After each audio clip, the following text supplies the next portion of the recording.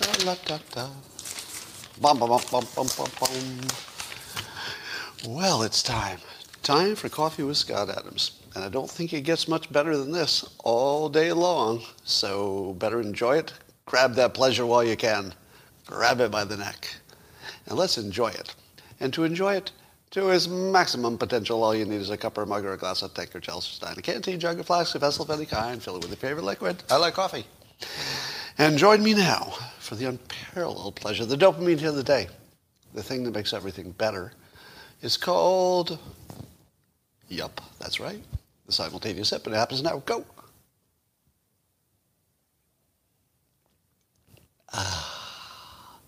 I feel my need for a third booster shot just decreased to 5%. Won't stay that way, apparently, but good for now. We're good for now. Let us begin our episode by talking about anecdotal persuasion. Anecdotal persuasion. As you know, if you watch CNN at all, what is it that they want us to understand? Well, one thing more than anything else, Orange Man bad. We'll get to that later. But there's a second thing they want us to believe, which is that they are the network of science who support the party of science, the Democrats. They're all about the science. The science. And they would like to give you data, good, solid data, within the context of science, and that will help you all make really good decisions. Except that the way they're persuading you is with anecdotes. What? That's right. Even CNN knows that they can't convince anybody with science. Because science is really important, except it doesn't work for persuasion. Now, in a sense it does, because the most persuasive thing you could do is to stop using data, which CNN has done. So instead of telling you that vaccinations are good, or that you should get them, they'll give you anecdotes of people having a bad time. And instead of telling you, here's the data that says climate change is going to get you, they say, here's somebody who died in a flood. So CNN is in this weird situation where they're the promoters of science while couching all of their stories in anecdotes. Literally the opposite of scientific thinking. So that seems ironic, except that it is actually quite compatible with science to not tell people the science. If you want to persuade people, don't tell them the science. Apparently that doesn't work. You got to scare them. Scare them with stories. So here's one for today. Melissa Joan Hart. You know her from TV as Sabrina, the Teenage Witch. She was fully vaccinated and still got sick with COVID. Did not get hospitalized, but she's having a tough time with it. Now, she might be on the list of people you'd say needs that third booster. So CNN is persuading us with anecdotes, and is working. Because, scientifically speaking, we don't get much persuaded by facts, but anecdotes? Yes. Would you like to hear a true story from behind the curtain? Things that only minor celebrities like me and Sabrina the Teenage Witch experience. True story. I once partnered with Joan Hart, who was Sabrina the Teenage Witch, on a local episode of Wheel of Fortune. So sometime back, it was a while ago, as you might imagine, the Wheel of Fortune show did a traveling version where they would do the regular, national show, but they would also go to different regions and do a local show, and it would be local minor celebrities. So I was one of the local minor celebrities who appeared on a California version of the show. And it was still, it was Vanna White and, it was the regular staff. They just did a local version. And I was partnered with, because it was celebrities, they put us on teams because we were too stupid too dumb to do it ourselves, I guess. So Melissa Joan Hart was on my team, and we did not do well. Turns out Turns out we did not do well at all. um, and that's where I learned that a 20-something person is not the best person to have a wide range of the trivia of the world. We got beaten by a retired ex-basketball professional, NBA player. And I thought to myself, if you get beaten in a battle of intelligence, because part of it is intelligence, by a retired basketball player, you need to raise your game a little bit. So Sabrina the Teenage Witch and I got smoked at Wheel of Fortune. One of my biggest failures to this day. I bow in shame. So here's some more fake news. Maybe. So here's a story. I would have to see this with my own eyes to believe it's true. Because you know how the one way to identify fake news, I've told you many times, it's a little bit too on the nose. You know when the news is a little bit too perfect? It's usually not true. It's one of the most predictive tells, something that'll really tell you that something's not working out, is that's not really Melissa Joan Hart, is it? Somebody's sending me a picture of Melissa Joan Hart that I don't think is her, is it? Anyway. So here's the news I don't believe, that the Daily Mail is quoting notes retrieved after the 2010 operation to get Osama bin Laden. And it says that Osama had a handwritten note that said he wanted Biden to be president of the U.S., and banned any attempt to assassinate him because they wanted an incompetent president who will lead the U.S. into crisis. Now, does that sound real? What do you think? I'd have to see the note. I'd have to have a handwriting analyst look into it. Yeah, I'm seeing some people say it's true, some people say it's fake. I don't know. I would say it might be true, it might be fake, but it is in the category of things that are usually fake. If I had to bet money on it, I'd bet fake. But maybe 40% chance is true, something like that. I mean, it wouldn't be a good bet, it wouldn't be a safe bet, but I'd bet it's not true, or that it's out of context or something. Somebody said they heard that years ago. It doesn't make it true. All right. Well, all right, here's another anecdotal persuasion from CNN. Why is it that climate change only makes storms and hurricanes worse? Why does climate change make everything worse everywhere? Are you telling me that you can't come up with one story about the place that used to be not as good for agriculture, but they're having record agriculture? No, there's no story like that. Because it's not so much climate worsening, although there's a lot of worsening going on, it appears, but there's climate change. Wouldn't you expect, just your common sense, that there might be some places in the globe that were a little too cool, and making them a little warmer really helped things? Where are those stories?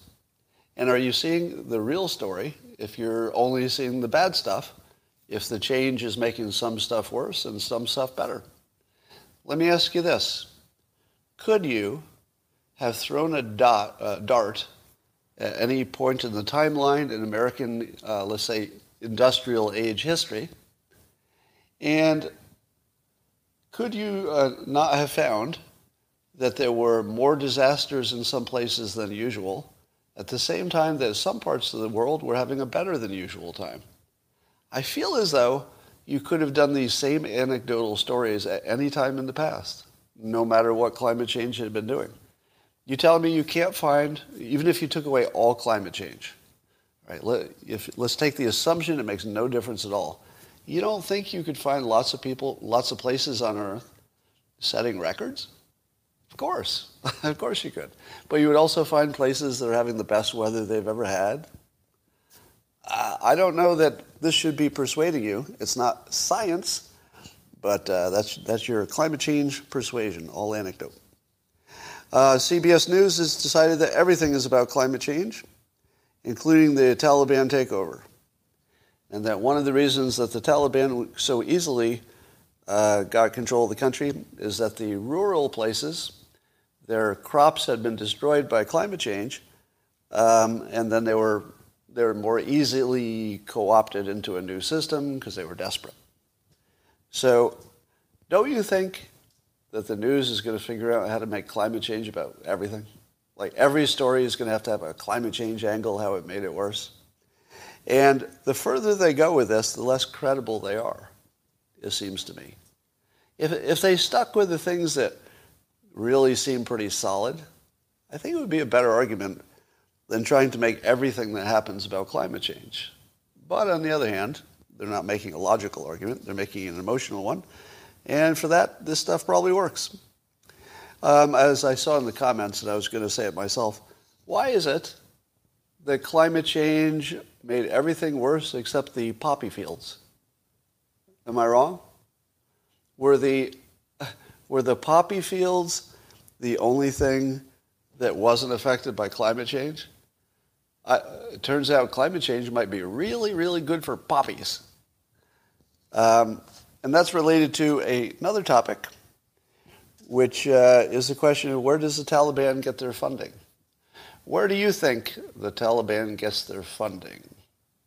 Well, almost entirely from illegal activities. They're basically, the Taliban's basically an Islamic mafia, and they sell drugs and traffic various things, and they make anywhere from hundreds of millions to a low billion per year from doing illegal stuff, kidnappings, ransom, mineral exploitation, illegal tax collection. Well, I don't know what's illegal, and that sort of thing.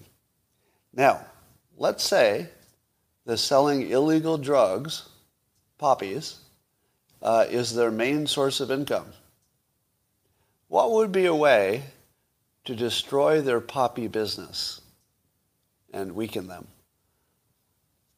Fentanyl. Now, as you know, I'm not pro-fentanyl. Fentanyl is what probably killed my stepson. But it's kind of weird that Afghanistan is cozying up to China, the main producer of fentanyl, because I feel like you could produce fentanyl cheaper and ship it easier. I feel as if the poppy business might be in trouble. Am I wrong? Because fentanyl apparently is cheaper, easier, you can ship it better, you don't have to process it as much. If you got a lab, you're set. You don't need any property. Shouldn't be that hard to get the chemicals because you can get them from China as much as you want. All right? So I wonder if the poppy business is going to take a hit. Secondly, I heard lots of reports that we were intentionally allowing the poppy fields to stay because it's the only way the poor people in Afghanistan could survive. They had to sell illegal drugs or else they'd starve to death. Well, is that our problem still? I would say that when we were in Afghanistan and had a degree of control over the government, directly or indirectly, it really was our problem to feed everybody. And maybe we had to make some tough choices about feeding the locals versus, killing their poppy business. But we're gone now. Can't we bomb it now? Now that we're out of the business, can't we just destroy all the poppy fields? And if we did, what would happen?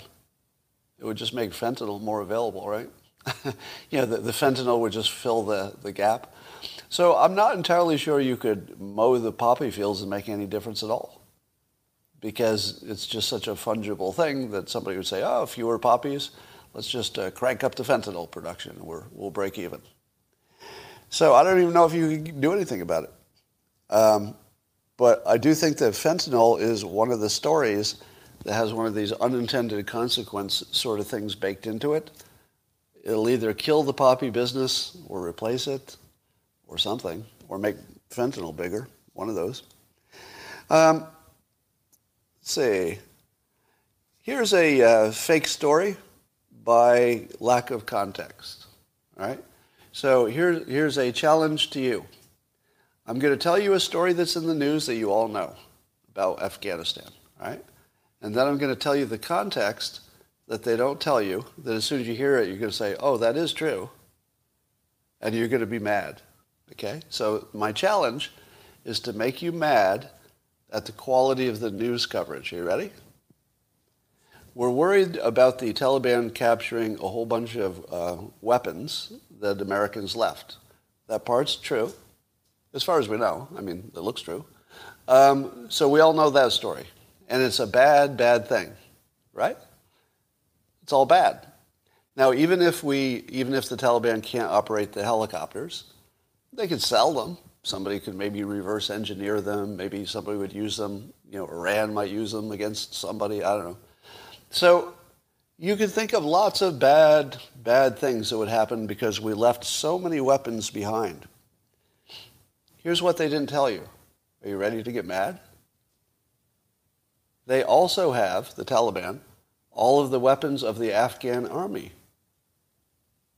Now how do you feel? How much fucking difference does it make that they got all the American weapons we left behind? They got an army. They got the whole Taliban army. They have all the weapons that we left a 300,000 person Taliban army. The Taliban army was like 5 times the size the Afghan army was about 5 times the size of the Taliban, right? So the Afghan army probably has 5 times the weaponry that we left behind, or something like that. It's basically, if you own an entire nation's army, which is what the Taliban does, they own the army. Do you really care about the extra weapons that the Americans left? Let's put it into context. How many rifles were captured by the Taliban because they were left behind? Probably a lot. Like it's a big alarming number, right? But as a percentage of all the weapons they gained by taking over an army, they took over an army. They own the army. I don't think a few warehouses of extra weapons are going to make that much difference. Now, wouldn't we prefer that they didn't have those weapons? Of course, of course. Is it a mistake to leave them? It looks like it. It looks like a terrible mistake. But I don't know if it's as big a deal as we're making it. I feel like the news has intentionally taken away the context. And the context is they conquered a whole army. They own everything that the army owned. It's all theirs now. I don't know if it made any difference. I could easily see that there will be some things we learn about the decisions that the military made about pulling out. Here's my prediction. My prediction is we're going to learn some facts that we don't know now that will change your mind about what happened. One of those facts we might learn is that a lot of the advanced equipment was disabled. Maybe. Another fact we might learn is that it doesn't matter how many weapons the Taliban has, because they have so many weapons from the army, it just doesn't matter.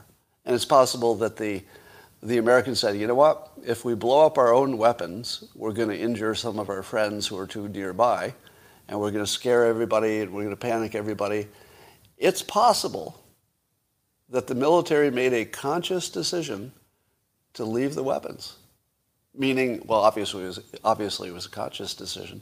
But I mean, they might have actually calculated that it would be worse to destroy them because it might have caused, panic and might have hurt people who were nearby, and I don't know. Now, of course, your common sense says, seriously? You can't tell everybody to just back off from that warehouse and just, lob a bomb onto it? Well, it seems like it. I mean, common sense says you can't just throw a hand grenade in there and make sure you're effing up the sightings and stuff on the weapons. I mean, how hard would it be to lob a few grenades into the small arms place and blow it up? I don't know. Seems like you could damage enough of the weapons that they wouldn't fire correctly. Maybe not. I don't know. But and now we're talking about maybe dropping bombs on them after the fact. But now we can't do it. You know we can't bomb those weapons now, right? Because we haven't gotten the Americans out.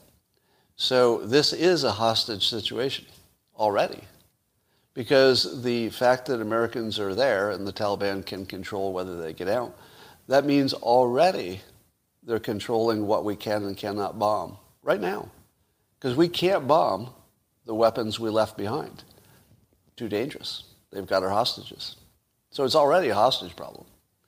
So remember the other day, maybe even yesterday, I was saying that we can't yet know enough to know how bad the decision was.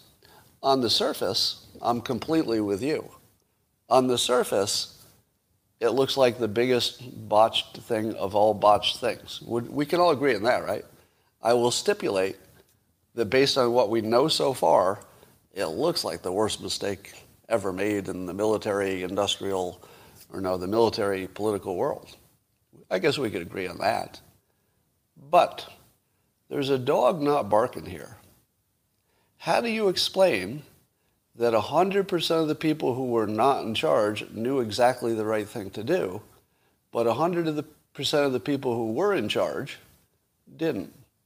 How do you explain that? Seriously, how do you explain that? That's not a point. It's an actual question of curiosity. Every one of us who were not there knew what to do. But everyone who was there didn't. And knowing what was right to do was kind of easy, wasn't it? You know, blow up your own weapons, get the Americans out first. Kind of easy, right? Wouldn't you say? They were easy decisions that anybody could have made right. Almost guarantees that there's something we don't know. How many of you would agree with the statement that it's more likely that there's something big we don't know about versus it was exactly as incompetent as it looks?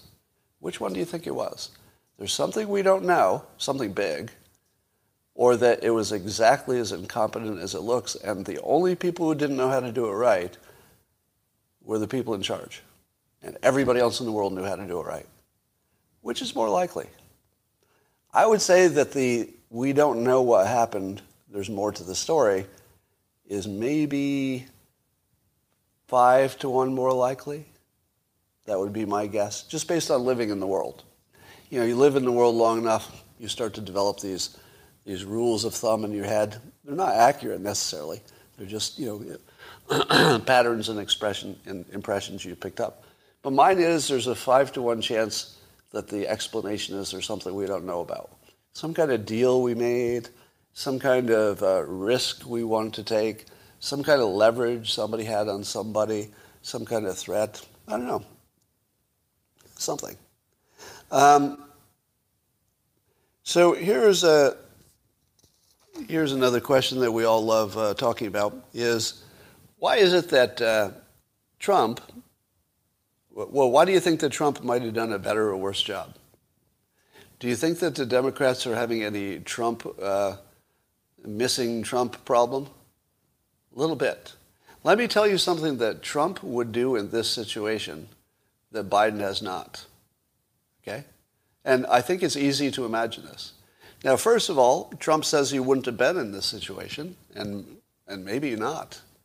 Because whatever it was that caused Biden to be in this situation, it probably means somebody made a cowardly decision, or they made a hard decision and didn't explain it to us, or something.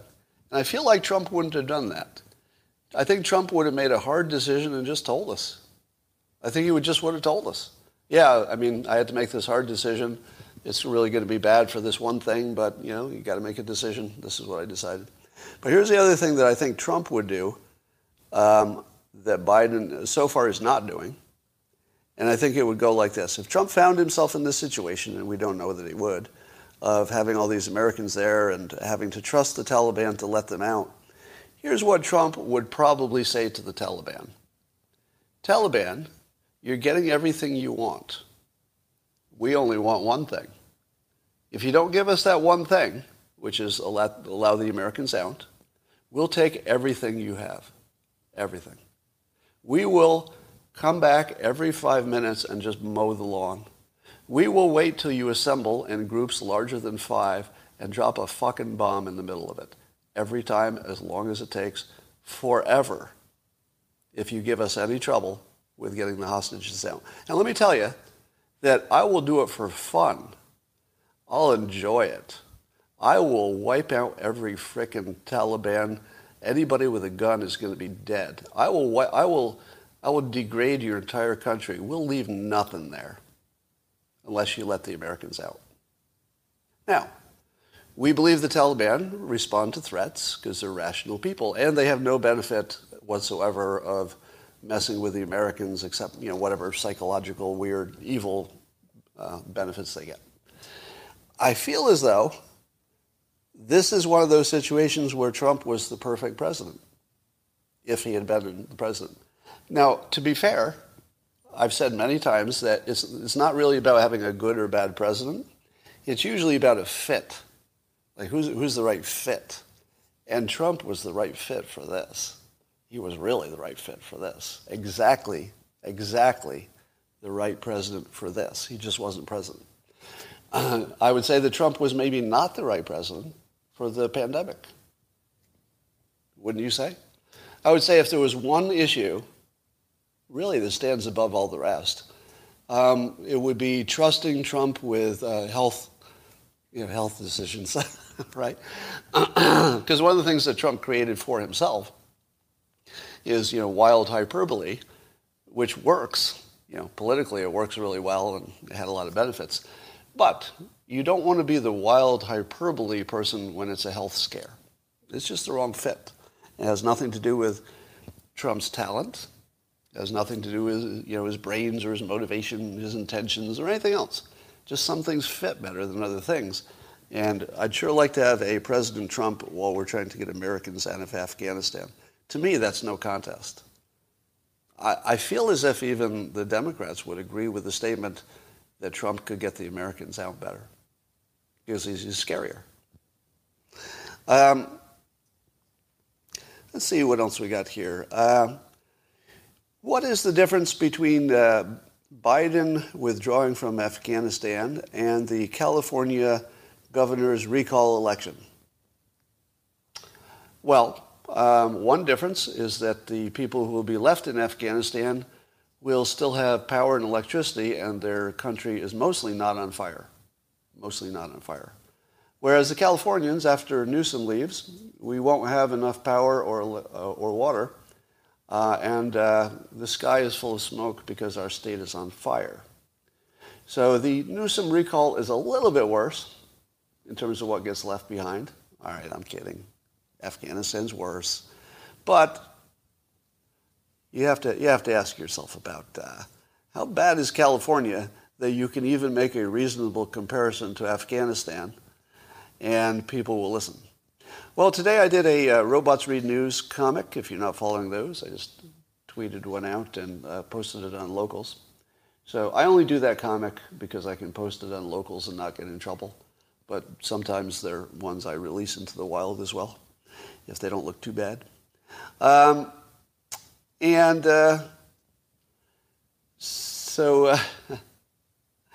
The Robot Read News comics, you want to read those on the Afghanistan topic. You don't want to miss that. Now, let's talk about Larry Elder should not be advertising pain relief when running for governor. Yeah, he's on one of those pain relief commercials. So every day that goes by that we don't hear a genuine Larry Elder scandal, I think his odds of becoming governor just go up almost every day, because California itself is looking worse every day. I've got my blinds down, but you want to see a picture of what it looks like outside? You're going to hear the sound of my blinds going up, and I'm going to get overlit in here, but I'll do this just so I can show you what it looks like. Oh, I just realized I don't know if I can change the... Oh, I don't think I can do this on Locals. I'll turn the screen around and see it. All right, on YouTube, let's see. I think I can turn you around. I'll turn the screen around. So look out my window there, and then on locals, I'll just turn the screen around so you can see. So you're looking out my window. This looks like fog, but isn't. That's the actual air quality. So that's the smoke. And Christina got trapped out of town in a small aircraft. She was doing a little ferrying an aircraft for at the hangar. And she can't get back in town because she can't fly a small aircraft in the smoke. So she's going to have to get back on a commercial flight, I guess. So that's what California looks like. Now tell me, if you have to put your mask on to go to the gym, and you can't go outside and take a walk. I can't take a walk. But just think about that. Just try to imagine that you're in your state, whatever state you're in. I can't take a walk. It's too dangerous. I can't go outside. I mean, I could walk to my car, but I can't. I literally can't go for a walk. It's just, I've got asthma too, so it's a little worse. So how does a governor get reelected when the residents of the state can't take a walk? I mean, think about that. I feel as if Larry Elder just has to show up, and he's going to be the next governor. I just don't know how you can elect the guy who manages the state so poorly. You can't go outside. I mean, that's crazy. Who has ever done worse than that? Ever? Has anybody ever done worse than that? I don't know. The blackouts and the brownouts. So far, the weather has been more mild than I thought, and I think so. So here's the weird thing. It might be that, and this is true, by the way. The only reason I still have electricity. Somebody tell me what's the only reason I still have electricity? Does anybody know why? It's because the forest fires are so bad, they're blocking the sun, so I don't need AC. I'm not making that up. That's legitimately true. The only reason I have electricity is because the forest fires are blocking out the sun, and so it's cooler. I'm not making that up. That's real. That's the only reason I have electricity. Do you think a governor can get reelected when the only reason you have electricity is that the forest fire blocked the sun temporarily? How does it get worse than that? And he's responsible for closing down our last nuclear power plant, the only hope we had of having enough electricity. Not good. Not good. It looks like we're going to run out of water in California. And I don't know that there's a plan to get more. What exactly is our water-making plan? Because the only way I can see that we could do it is to stick a hose into the ocean, build a nuclear reactor on the coast, and start desalinating. Otherwise, we all have to move out of California, I guess. So, obviously, I've come to the end of my content. It seems like the only things happening are Afghanistan and climate change, and I guess the recall. So, I also saw, was it Austin, and maybe Millie said this too, that nobody saw any predictions that the Taliban could take over in 11 days. So that's sort of the defense.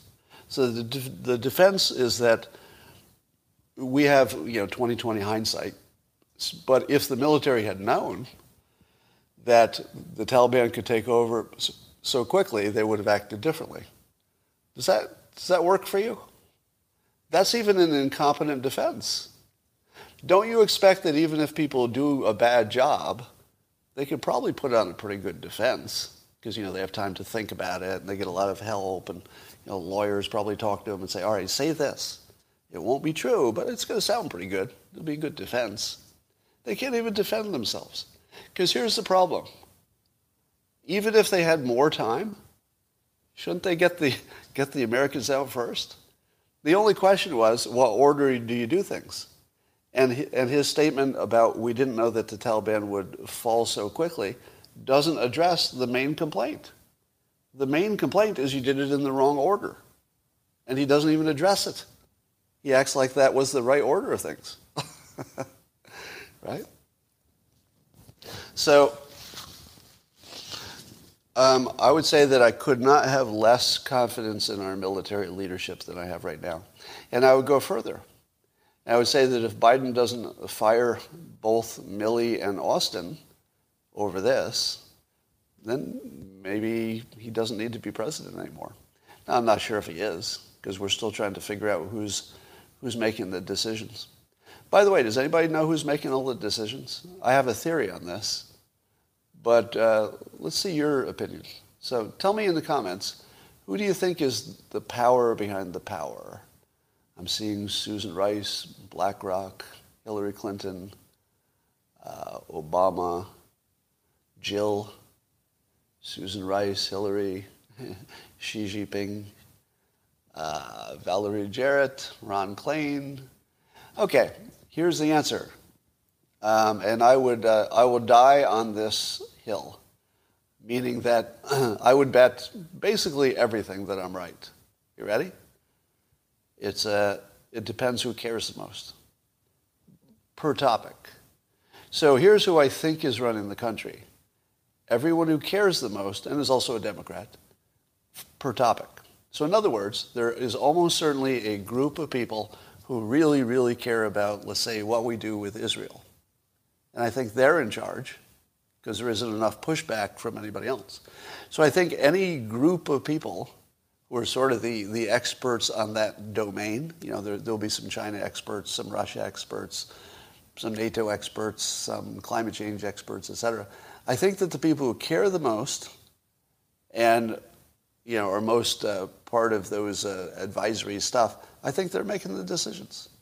Because I think by the time it gets to the advisors say, oh, I don't know, well, they're the experts. And I think Joe isn't capable enough to override an expert the way Trump would. What is the main thing you want from a president? If I were to say there's one talent you want the most, what would it be? What talent would you most want from a president? Let's say they're all good at communicating and the basics, right? So let's say everybody, by the time you become president, you've got all the basics.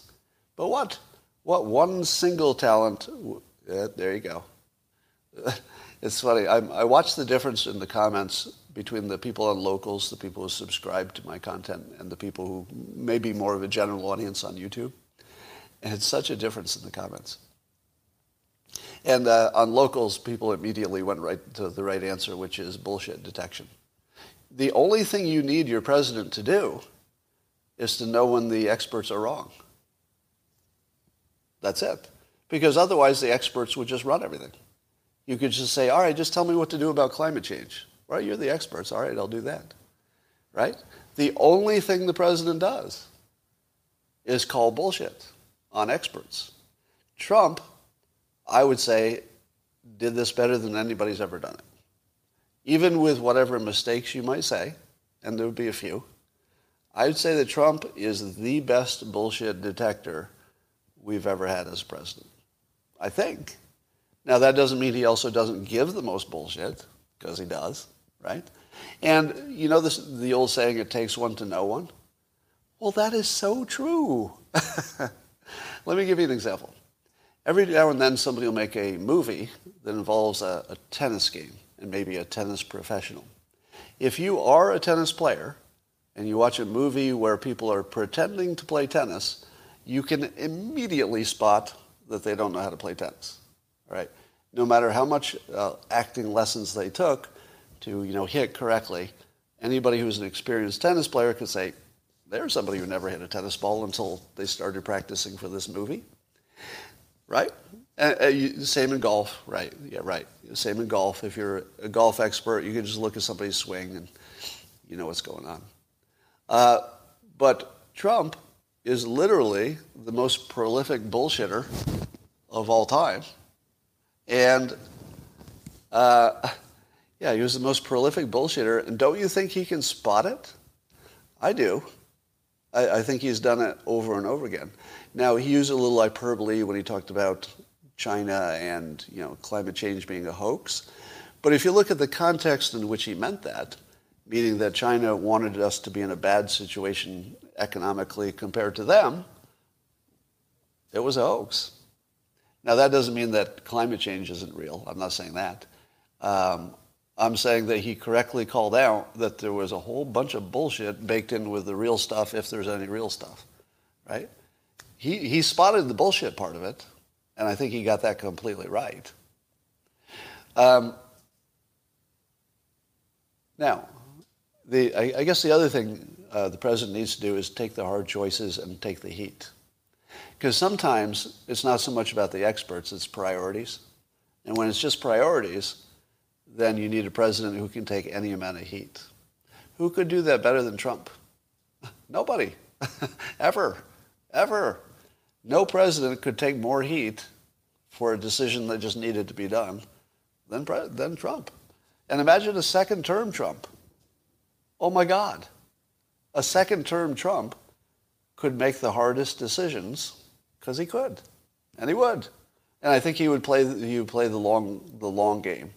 I think he would. I think Trump would play the long game, which is to make the hard decision. Withdrawing from Afghanistan is one of those. And just get it done. And I think history would be kind to him if he did. All right. No more old presidents, somebody's saying. I agree with you. I mean, I said it before Trump ran the first time. I said, we shouldn't have 70-plus-year-old presidents. I think it's too old. On the other hand, what is the biggest advantage of an old president? You know what you're getting. That's the big advantage. You know what you're getting. And I think with Trump, we got exactly what we thought we would get. Some of the details were different, but not really. I mean, basically, you got exactly what you expected. He was Trump from day one. He was never un-Trump.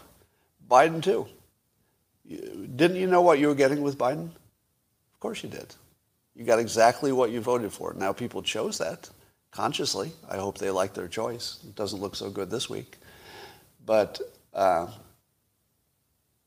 the presidents need to be post-sexual. That's not a bad concept. Yeah, if you get your presidents old enough so that they've crossed over their sex life, you have one less thing to be distracted, with a la Clinton, for example. Once you cross 80, the statistics look bad. I would allow that young 70s isn't like it used to be. So, I'm being asked for a micro lesson on self-hypnosis for stress relief. I don't know that would be a micro lesson so much as I should hypnotize you. So I should do a video in which I just hypnotize you to sleep better, which I could do. I'm working on one now about how to create assets out of nothing, basically psychological assets. And coming along on that, I've got a problem right now that there's some construction in my house. So almost as soon as I'm done with the live streams, there's going to be construction noise all day. So it's tough to make videos. And by the way, if you're on Locals and you're wondering why I slowed down on the videos, that's why. I can't do them during the day like I used to. But that won't last forever, so there'll be more of them. And that is what I call Coffee with Scott Adams. That's right. You have come to the end of another fantastic segment. The kind of entertainment that, really, you can't buy because I don't sell it. You might have to watch some advertisements, but okay, you could subscribe to it. So you can buy it, but forget about that. And here's how I tell you should watch this show. I think that different forms of... Oh, by the way, before I go, I'm going to give you a recommendation of some entertainment, media entertainment that's amazing. The way you should watch this live stream is either by exercising while you're doing it, taking a walk, doing something like that, or housework, washing the dishes, putting your headphones, or just having it on as sort of a friend who's talking to you while you're getting ready for your day, or commuting, that sort of thing. So the way to listen to this is not so much that you're picking up the news, but you're having a conversation with a friend who talks too much, thinks he knows everything. That's me. I'm your invisible friend. How many of you who got lonely during the pandemic? Did anybody get lonely during the pandemic? Yeah, I just want to see in your comments. How many were lonely? A lot of no's, because your families were close. Yeah. But then there were a lot of people, especially single people, it was just devastating. But one of the ways to listen to this is as your imaginary friend, who's not really imaginary. And I'm just there hanging out with you a little bit, talking about what's new. All right, here's your recommendation. Have you all seen, I know you have, there's a series called Ted Lasso. Ted Lasso on, I think it's only Apple TV, so you have to buy it. And I just started watching it, and I've told you that there's no good TV shows anymore, and there are no good movies. They don't match our sense of, our patience. It doesn't work anymore, and the content is terrible. It's just terrible, and it makes you feel bad, and it's cringy and all that. It's woke. And then there's the show Ted Lasso. Now, I resisted watching it because the previews are terrible. Have you seen the previews? The previews don't make that look good, but I found out there's a reason. You can't make a preview of that show. And here's why. This show is a cumulative masterpiece. Every moment of the show is a little muted, a little reduced in, let's say, energy. And so if you watch a preview, you're going to get one of these low energy, just somebody who's talking to somebody, and you're like, I'm not sure why I watched that. But that low energy stuff accumulates over the course of an episode, and then also over the course of the arc of the entire show. And it is a frickin' masterpiece. It's very nearly the best thing I've ever seen on television. And I'll tell you what he does right. Who was it, Sudeikis, who's the executive producer in The Star? I'll just give you the setup without being a spoiler. He plays an optimistic American who was chosen to be a soccer coach in a British Premier League. And he's never played soccer, and he doesn't even know the rules. Now, what's the show about? If it's about an American who is a coach in a different level, in a different sport, what's it about? Persuasion. It's a whole show about persuasion. Because this person, he has no skills, he has no experience. The only thing he knows is how to motivate people. And you watch him as he uses one persuasion trick after another, usually in a more dramatic sense, so they're exaggerated a little bit. But he uses one trick after another, and you watch him build a thing over the course of the shows that's amazing. It's really amazing. It's the best Ted Lasso. Is it Laszlo or Lasso? Right. So it's Ted Lasso, and it's looks terrible in the previews. So let me say this as clearly as possible. Don't look at the previews. Don't look at them. It's not good. The previews cannot capture the genius that went into this frickin' thing. It's pure genius from beginning to end. The first episode, you might not feel it. At around the third episode, you're going to say to yourself, what the hell am I watching? This is so good. It's got layers. It's like layers on layers on layers. One of the things they do is what I call the Beatles technique. I've been studying the Beatles for, a year now, to find out what they did right. Not just musically, but what was in their systems, their techniques. And it turns out that both McCartney and Lennon were systems people. They would develop a system that would get them there, not just a goal of having a good song. And one of the systems was they would take anything that sounded good and put it in the same song, even if it didn't make sense. They'd say, well, this sounds good. This is this bell ringing. Ding dong, ba-dong, ba-dong. Hey, I like the way that bell sounds. And then you've got a guitar lick over here. Ding, ding, ding, ding. You know what would sound good? We'll take that bell that I like individually. We'll put it with that guitar lick that I like individually. And we'll have a bell and a guitar, and we'll call it a song. and we'll add some random lyrics that don't really have anything to do with anything. That's how the Beatles made their songs. They took individual things that felt good and put them together. I don't know if anybody does that. But anyway, this show does that because one of the things it takes is bits from the best thing you've ever watched. How many of you like shows where the underdog wins a sporting competition? Right? Don't you like anything where the big underdog wins a sporting competition? Or it could be a spelling bee, but any competition. Right. Every movie that has that, if they execute it well, I like it. So they throw that in there. That's in Ted Lasso. Then you've got a fish out of water. That's sort of the basis for most humorous stuff. That's there. You've got persuasion lessons, which is fun. That's there. You've got great dialogue. You've got the most interesting character. That's there. The casting is freaking genius. Wait till you see the casting. You need an Academy Award for just casting that stupid thing. But every part of this is genius, and the parts aren't supposed to go together. And they put them together anyway. They just said, take everything that's great and put it in a show. What's the thing I hate worse about any show? They make you feel bad in order to make you feel good. Right? They have to take the viewer down into depression so that when things go well, you're like, oh, finally, I feel good now. But this show makes you feel good almost the whole way, except he's got some marital problems that are kind of necessary to the plot. But otherwise, you're just sort of happy the whole time. It's amazing. Anyway, watch that show. You won't be disappointed. And I will talk to you tomorrow.